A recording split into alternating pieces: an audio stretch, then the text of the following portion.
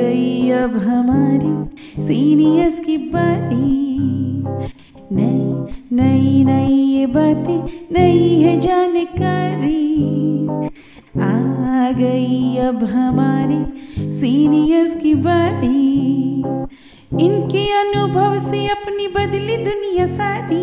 इनके अनुभव से अपनी बदली दुनिया सारी। दादा दादी नाना नानी करते बातें प्यारी। सुन लो तुम, समझ लो तुम, हाँ सुन लो तुम, समझ लो तुम। सुन लो तुम, समझ लो तुम, बात ये हमारी। खुश रखोगी इनको तो होगी खुशी तुम्हारी। नई बात है ये देखो, नई जानकारी। आ गई अब हमारी सीनियर्स की बारी। आइए कुछ पल बैठते हैं बुजुर्गों की छांव में। जो देखी है उनकी आंखों ने जिंदगी के ढेरों अनुभव। उन अनुभवों से अनुभव हम आज लेते हैं। नमस्कार दोस्तों, आप सबका स्वागत है। विज्ञान प्रसार, विज्ञान और प्रौद्योगिकी विभाग, भारत सरकार एवं अलगप्पा विश्वविद्यालय कराईकुटू तमिलनाडु के संयुक्त तत्वाधान में वरिष्ठ नागरिकों द्वारा प्रस्तुत एक खास कार्यक्रम श्रृंखला अनुभव में, जिसे आकार दिया है डॉक्टर आर श्रीधरन ने और मार्गदर्शन कर रही हैं कार्यक्रम की मेंटोर पूजा मुरादा। साथ ही निर्माता हैं चित्रा शर्मा और जमशेद खान, और जिसे आप सुन पा रहे हैं सामुदायिक रेडियो 90.8 FM 24 पर। और मैं हूं आरजे सनी। और दोस्तों, आज के अनुभव कार्यक्रम की यह कड़ी बहुत ही खास है, क्योंकि आज की इस कड़ी में हम बात करने वाले हैं इमोशनल वेलनेस के बारे में। और आज इस विषय के बारे में बात करने के लिए इस वक्त हमारे बीच इस विषय के विशेषज्ञ डॉक्टर रूप सिंह जी जुड़े हुए हैं, जो कि सिटी नर्सिंग होम के डायरेक्टर हैं और MD इंटरनल मेडिसिन, लगभग 30 सालों का एक्सपीरियंस रखते हैं। डॉक्टर साहब, आपसे ही हम जानना चाहेंगे कि आपका जो एक्सपीरियंस रहा है इस विषय पर, और आपने जो मरीज़ों की सेवा की है और जिस तरह से सोसाइटी को उनके स्वास्थ्य के लिए जो सेवाएं दी हैं, उसके बारे में आपका अभी तक का जो एक्सपीरियंस है वो मैं आपसे जानना चाहूँगा। बहुत बहुत धन्यवाद आपके इस अवसर के लिए।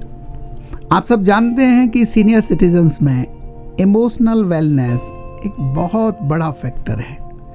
आम लोगों की भाषा में 60 वर्ष के बाद में ऐसे साइकोलॉजिकल चेंजेस बहुत ही आम हैं, जिनको हम डिप्रेशन, एंग्जाइटी, मूड्स का ऊपर नीचे होना, इरिटेबल रहना, और इन सब को अगर हम एक समूह के रूप में बोलते हैं तो 60 के बाद एक कॉमन टर्म यूज़ किया जाता है जिसको कहते हैं सठियाना। जी, हम लोग इस सठियाने के शब्द पर मजाक नहीं उड़ाना चाहिए सीनियर्स का।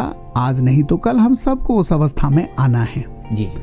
और शरीर की तो कमजोरी आती है, लेकिन जब इमोशनल ब्लंटिंग हो जाती है, जब इमोशनल्स का खालीपन हो जाता है, तो निश्चित रूप से हमारी पूरी संवेदना, सिंपैथी, सहयोग होना चाहिए सीनियर सिटीजन्स को जी।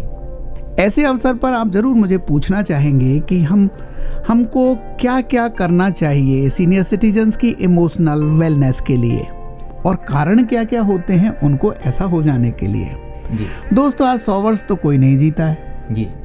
हालांकि आशीर्वादों में यही सुनते आए होंगे, शरदम शतम जीवेतम, यानी कि जो भी हमें बुजुर्ग आशीर्वाद देता था कि 100 वर्ष जियो। लेकिन आजकल ज़्यादातर लोग कहते हैं कि 60 के बाद तो केवल डॉक्टरों के लिए जीते हैं लोग, क्योंकि बहुत सारी दवाइयाँ, बहुत सारी बीमारियाँ उस समय के बाद लग जाती हैं। लेकिन स्पेशली 60s के बाद में इस दौड़ते भागते युग में सीनियर सिटीजन्स जो आइसोलेशन फेस करते हैं जी, जो डिमेंशिया फेस करते हैं, उम्र के साथ जो दिमाग छोटा होता चला जाता है, हार्मोन्स चेंजेज हो जाते हैं, तो मूड ऊपर नीचे होते हैं जी। और इन सब का पहले के टाइम पर जो संतुलन बैठता था वो बैठता था पारिवारिक जीवन से जी। भागती दौड़ती जिंदगी ने आजकल बेटे बेटियों को व्यस्त कर दिया है। उनकी ड्यूटियां ऐसी हैं जो 12-12 घंटे की हैं, अपने वर्किंग प्लेस बहुत दूर हैं, इसलिए अमूमन सीनियर सिटीजन्स को घर में अकेले ही रहना पड़ता है जी। और उनका ये अकेलापन धीरे धीरे डिप्रेशन में तब्दील होने लगता है। एक सुकून भरी जिंदगी ढूंढते थे जीवन की शाम में जी। लेकिन कभी कभी वो अकेलापन महसूस करते हैं, तो आप जब मुझसे पूछेंगे कि इसके क्या क्या लक्षण होते हैं, मैं जरूर अगले बिंदु पे आऊँगा। जी।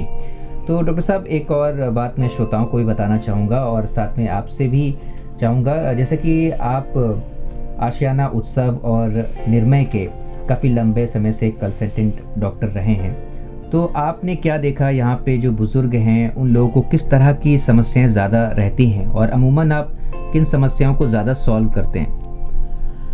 एक बुढ़ापा सैंस रोग, ऐसी एक पुरानी कहावत थी। यानी सीनियर सिटीजन्स या सीनियर एजिंग में आते आते 100 रोग पकड़ लेते हैं। पर धन्यवाद है इन संस्थापकों को जिन्होंने एक मोस्ट एक्टिव सीनियर्स का रिसोर्ट बनाया जिसका नाम है उत्सव जी। मोस्ट सीनियर सिटीजन्स का एक और कैंपस बनाया जिसका नाम है निर्मया, यानी कि जहां लोग रोगों से दूर, दुखों से दूर रहते हैं जी। और उनके साथ जीना लगभग ऐसा ही है जैसे विजडम बैंक के साथ चलना। जैसे जिन लोगों ने जीवन की धूप और शाम में बाल सफ़ेद किए हैं, उनकी एक एक वाणी, एक एक टिप में बहुत ज्ञान होता है। तो मैं 10 वर्ष से उत्सव का और निर्मया का कंसल्टेंट डॉक्टर हूँ।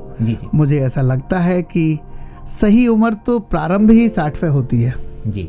हाँ, थोड़े से असिस्टेंस की ज़रूरत है, जैसे कि हम उनको सेफ्टी एश्योर करें, हम उनको एक कम्युनिटी देवें, हम उनको एक रिलेशनशिप बढ़ाने का मौका देवें, कुछ रिक्रिएशन एक्टिविटीज़ करें और एजिंग ग्रेसफुली, यानी एक सम्मानपूर्ण जिंदगी देवें। और धन्यवाद है उन संस्थापकों को जिन्होंने उत्सव और निर्मया का संस्थापना किया, क्योंकि ये सारे के सारे फैक्टर उसमें इनकलकेट किए गए। लस्टी ग्रीन, हरियाली, सूरज की धूप जहाँ रोज मिलती हो, हवाओं के झोंके जहाँ रोज आपको छू के जाते हो, तो 50% ट्रीटमेंट तो हो गया जी। काफ़ी मामलों में ऐसा होता है कि सीनियर सिटीजन्स काफ़ी परेशान रहते हैं कि भाई पड़ोसी ने कुछ कह दिया या बहू नहीं काम सुन रही है, बच्चे उसकी खैर खबर नहीं ले रहे हैं जी। तो ये सारी जो चीज़ें हैं, इनको कैसे सीनियर सिटीजन अपने पक्ष से वो किस तरह से उसको एडॉप्ट करें कि मतलब अब सीनियर सिटीजन की अलग शिकायत होती है, यंगस्टर और उनकी जो फैमिली मेंबर्स हैं उनकी अलग शिकायत होती है। फैमिली मेंबर्स को ऐसा लगता है कि नहीं, वो कुछ भी गलत नहीं कर रहे हैं, बट सीनियर सिटीजन्स को ऐसा लगता है कि उनके साथ में काफ़ी गलत हो रहा है। तो ऐसे में वो कैसे इन सभी चीज़ों को मैनेज कर सकते हैं? एक बहुत ही मजाकिया स्वभाव के सीनियर ने अपनी व्यथा व्यक्त करते हुए मुझसे कहा कि डॉक्टर बाबू, जब हम 30s में थे तो घर का पता ढूंढते थे हसीनों का। मैंने पूछा, चाचा अब क्या करते हो? कहते हैं अब तो घर ढूंढते हैं हकीमों का। यानी बॉडीली इतने बीमारियां हो जाती हैं कि लगभग आपको हर मर्ज के लिए हकीम के पास यानी डॉक्टर के पास या वैद्य के पास जाना पड़ता है जी। आपने जिस इश्यू को रेज किया है वो है गृहस्थी में सामंजस्य। यानी यंग पीढ़ी शायद ये सोचती है कैरियर में आते आते ही कि उनकी हार्ड वर्किंग से ही सारा काम होगा जी। और आजकल 12-12 घंटे की वर्किंग हो गई है, तो किसी हद तक चाहे अनचाहे उनसे बुजुर्गों की उपेक्षा हो जाती है। बुजुर्गों की सेवा के लिए समय नहीं मिलता है। बुजुर्ग अपने आइसोलेशन को इस रूप में मानते हैं कि शायद बच्चे हमारी परवाह नहीं कर रहे हैं जी। आधुनिक शिक्षा में भी बच्चों को ये नहीं पढ़ाया जा रहा है कि इमोशनल वेलनेस का कैसे ख्याल रखें। अगर मैं समझ लेता हूँ कि एक लिमिट तक चिड़चिड़ापन स्वीकार्य है जी। बुजुर्गों द्वारा बात बात में ये कहना कि हमारे ज़माने में तो ऐसा होता था, जी। स्वीकार्य है जी। बात बात में ये कहना कि हम तो इतने से पैसे में ही काम चला लेते, स्वीकार्य है। और बुजुर्गों की एक और आदत होती है कि वो थोड़ी देर बाद में भूल जाते हैं कि मैंने ये बात कह चुका हूँ जी। इसलिए वो रिपीटेड करते रहते हैं। जिस जवान जोड़े ने ये समझ लिया जी कि ताऊ जी की आदत है, बाबा जी की आदत है, अब ये रिपीट करते रहेंगे एफएम रेडियो की तरह जी, तो वो हंसते हंसते भी इसको सहन कर जाएंगे जी। इसलिए मैं चाहूँगा कि प्रशिक्षण हो उन यंगस्टर्स का, यंग कपल्स का, जो हमारी इतनी बड़ी विजडम बैंक की कई बार उपेक्षा कर देते हैं या उससे वो खुद चिढ़ जाते हैं जी। इस बात का एक उदाहरण है कि एक बुजुर्ग ने अपने बच्चे को कहा कि बेटा, मैंने तुम्हें 2 बार एक चीज़ पूछ ली, इसी पर तुम इरिटेट हो गए। जी। मालूम है जिस समय मेले में मेरे कंधे पर बिठा के मैं तुम्हें चिड़िया दिखाने लेके गया था, तुम 20 बार पूछते थे ये तोता हरा क्यों होता है, इस तोते के पंख ऐसे क्यों होते हैं, ये तोता अपनी तोती को क्या बोल रहा है। तो मैंने कभी चिड़चिड़ा के जवाब नहीं दिया। So the cycle repeat itself. आप जानिए इस लघु कथा में कितने इमोशंस छिपे हुए हैं जी। अगर हम अपने पिता या माता या अपने बुजुर्ग की इसी बात को इस तरह से मान लें कि कोई तो वक्त रहा होगा जब हम भी बहुत छोटे रहे होंगे और उनको बहुत इरिटेट किया होगा, तो मेरा इरिटेशन बिल्कुल स्वतः ही काफूर हो जाएगा और मैं हमेशा सहन शक्ति डेवलप करूँगा, आराम से, स्नेह से, प्यार से अपने बुजुर्गों से बिहेव करूँगा। डॉक्टर साहब, ये तो उनकी आपने बात की कि जो बच्चे हैं वो कैसा बिहेव करें और कैसे इन चीज़ों को अपने पक्ष से किस नज़रिए से देखें जी। बट जो बुज़ुर्ग हैं, अगर उन्हें जो चीज़ें वो फेस कर रहे हैं वो किस नज़रिए से इस बात को लें और इस ताकि उनको स्ट्रेस भी ना हो, उनको कोई नाराज़गी भी ना हो अपने परिवार वालों से, अपने फैमिली से, या कई बार तो बुजुर्ग केवल फैमिली से ही नहीं परेशान बल्कि उसके आसपास जो भी है, मसलन कोई भी सफाई करने वाला है, अब उसने ठीक से सफाई नहीं की, उस पे वो चिड़चिड़ा रहा है। इसी को इरिटेबिलिटी कहते हैं। माने एक चिड़चिड़ाहट सी, एक खालीपन सा आ जाता है बुजुर्गों के अंदर भी। उनको लगने लगता है कि अब मैं दुनिया के काम का नहीं हूँ, उनको लगने लगता है मेरी ऑथोरिटी खत्म हो गई है, मुझे भाव नहीं दिया जा रहा है। तो ये जो भाव नहीं दिए जाने का अभाव है उनको चिड़चिड़ा बना देता है। हम लोगों की बहुत सारी ट्रेनिंग्स हैं। देखिए, blood pressure, diabetes, hormonal imbalances की तो दवा दी जाती है। इस तरह की हमारी जो ये प्यारी हाउसिंग है उत्सव की, निर्भया की, यहाँ पर इस बात का ध्यान रखा जाता है कि बाथरूम्स में रॉड हों, नॉन स्लीपिंग फर्श हों, कॉल बेल हो, इमरजेंसी बेल दे के दूसरे को बुलाया जाए, ये सिस्टम हो। आजकल जगह जगह बुजुर्गों के साथ लूटपाट, हत्या, ऐसी चीज़ें हो जाती हैं, तो इसके लिए एक सिक्योरिटी सिस्टम हो। ये सब तो फिजिकल लेवल पर है, पर इमोशनल लेवल पर बुजुर्गों की केयर करने के मैं आपको 4-5 फॉर्मूले बताता हूँ। जी जी। बुजुर्गों को खुद को क्या करना चाहिए? They have to stay positive. आप किसी भी प्रकार का मेडिटेशन, ट्रैंक्विलिटी एक्सपीरियंस, साइलेंस में बैठने का, प्रकृति में बैठने का अनुभव डेवलप करिए जी। अगर सनराइज नहीं भी देख सकते तो सनसेट या भरी दोपहरी को जरूर देखिए जी। दूसरा पॉइंट है गेट कनेक्टेड। रविवार को या छुट्टी के दिन जरूर अपने प्यारे प्रियजनों को फ़ोन करिए, अपनी तरफ से करिए, हमेशा इंतजार मत करिए कि लोग आपको पूछें। अपने स्ट्रेस को रिलीव करने के लिए 1 या 2 बार तो ठहाके लगाइए, चाहे वो भोजन का टाइम हो सकता है, चाहे वो वॉक का टाइम हो सकता है। आपका पड़ोसी लुढ़क भी जाए तो प्यार से ठहाका मार के अपने स्ट्रेस को दूर करिए। अच्छी नींद लीजिए। मोबाइल, सोशल मीडिया, इनकी भी एक हद होनी चाहिए कि 9 बजने 10 बजने के बाद इनको बंद कर देना चाहिए। गुड स्लीप हाइजीन को फॉलो करेंगे तो नींद आएगी ऐसी कि जिसको कहते थे ना, घोड़े बेच के सोना। जी जी। अपनी कुछ बाउंड्रीज बना लीजिए। कुछ काम ऐसे होते हैं जो एज के अगेंस्ट होते हैं, वो आप नहीं कर सकते तो नहीं कर सकते। पहाड़ पर नहीं चढ़ सकते, नहीं चढ़ सकते। दौड़ना आपके लिए मना है तो मना है। डॉक्टर ने कहा है भोजन के बाद में थोड़ा रेस्ट करना है तो ज़रूर करिए। Be mindful. कुछ ऐसी लॉसेज होते हैं जिनका बहुत सारे बुजुर्ग गाते ही रहते हैं, मेरा तो इतना अच्छा था, राजपाट लुट गया, फलानी चीज़ का लॉस हो गया। तो हम इनको कोपिंग अप ट्रेनिंग्स देते हैं, यानी लॉसेज हुए हैं लेकिन उनको सहन शक्ति द्वारा, कॉपिंग मैकेनिज्म के द्वारा डील कैसे किया जाए, इस बात की कुछ दवा भी आती है, कुछ टेक्निक्स भी आती हैं। यहाँ तक कि मिट्टी के खिलौने बनाना, छोटे छोटे बच्चे जैसे खेलते हैं ना, क्यूब से पिरामिड बनाना, फिर ढह जाना, लगभग इसी डिपार्टमेंट को कहते हैं डिपार्टमेंट ऑफ रिहेबिलिटेशन। और बहुत सारे न्यूरो फिजिशियंस की मदद से हम ये न्यूरोबिक्स की क्रिया उनके साथ कराते हैं। आंख बंद करके खेलना, एक ही पगडंडी पर बार बार नहीं जाना, मदद की ज़रूरत पड़े तो मदद के लिए पुकारना, यही छोटे छोटे टिप्स थे। जी डॉक्टर साहब, इसके अलावा और भी बहुत सी सवाल हैं। कई बार बुज़ुर्गों को जब वो सोते हैं तो उन्हें जो क्वालिटी स्लीप है वो उनको नहीं मिल पाती और बीच बीच में जागते हैं, और कहते हैं कि बहुत सी बीमारियों का सोने से बड़ा कनेक्शन होता है आपके स्वास्थ्य से। जी, आपने देखा होगा शिशु काल में बच्चे 15 से 16 घंटे सोते हैं और बुजुर्ग होते होते नींद सुबह के 4 बजे खुल जाती है जी। यानी ये बायोलॉजिकल चेंज है, इसमें बुजुर्गों की गलती नहीं है। लेकिन क्वालिटी स्लीप आए इसके लिए अगर आपको डॉक्टर ने कोई दवा बता रखी है, ज़रूर समय से दवा लीजिए। अगर ब्लड प्रेशर और शुगर कंट्रोल नहीं है, ज़रूर समय से दवा लीजिए। स्लीप हाइजीन कहते हैं समय से सोना और समय से जगना।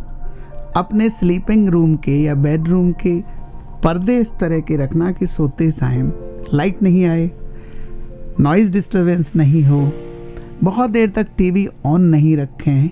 सोते समय थोड़ा सा मेडिटेशन करना और जगते ही पॉजिटिविटी के साथ में परम शक्ति परमात्मा जो भी है उसको याद करना और उसी के हवाले अपनी नैया करना, ये बहुत बड़ी सिक्योरिटी है।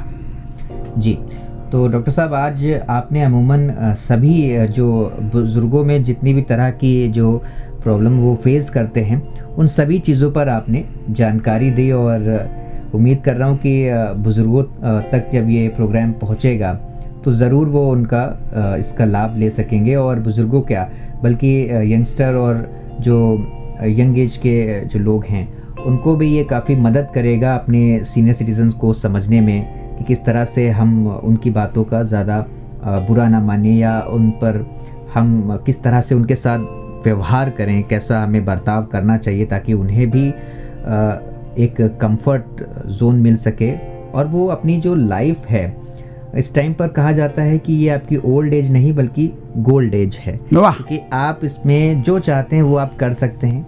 आपको कहीं किसी मीटिंग में जाने की जल्दी नहीं है, आपको कोई रिश्ता निभाने की फिक्र नहीं कि ये रिश्ता मुझे निभाना है, ये टूट ना जाए, इसको संभालना है। फ्यूचर की बहुत ज़्यादा प्लानिंग्स नहीं है। तो ये सारी ऐसी चीज़ें हैं कि इसमें आप बहुत फ्री हो जाते हैं इस टाइम पर कि आपकी जो इच्छा कर रही है आप वो करें। तो इस लिहाज से जो बातें आपने बताई हैं वो काफ़ी बेहतर बातें बताई हैं।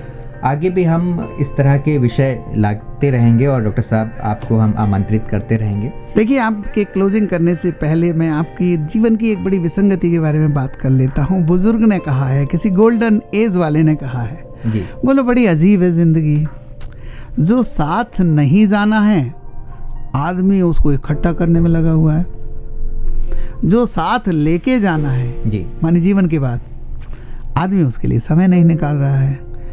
तो गोल्डन एज में, ट्रांस लाइफ में सबको ये फिक्र होना चाहिए कि साथ क्या लेके जाना है और निश्चित रूप से आपकी खुशी का संस्कार, आपका देने का संस्कार, आपका देवता तुल्य संस्कार ही आपके साथ जाना है।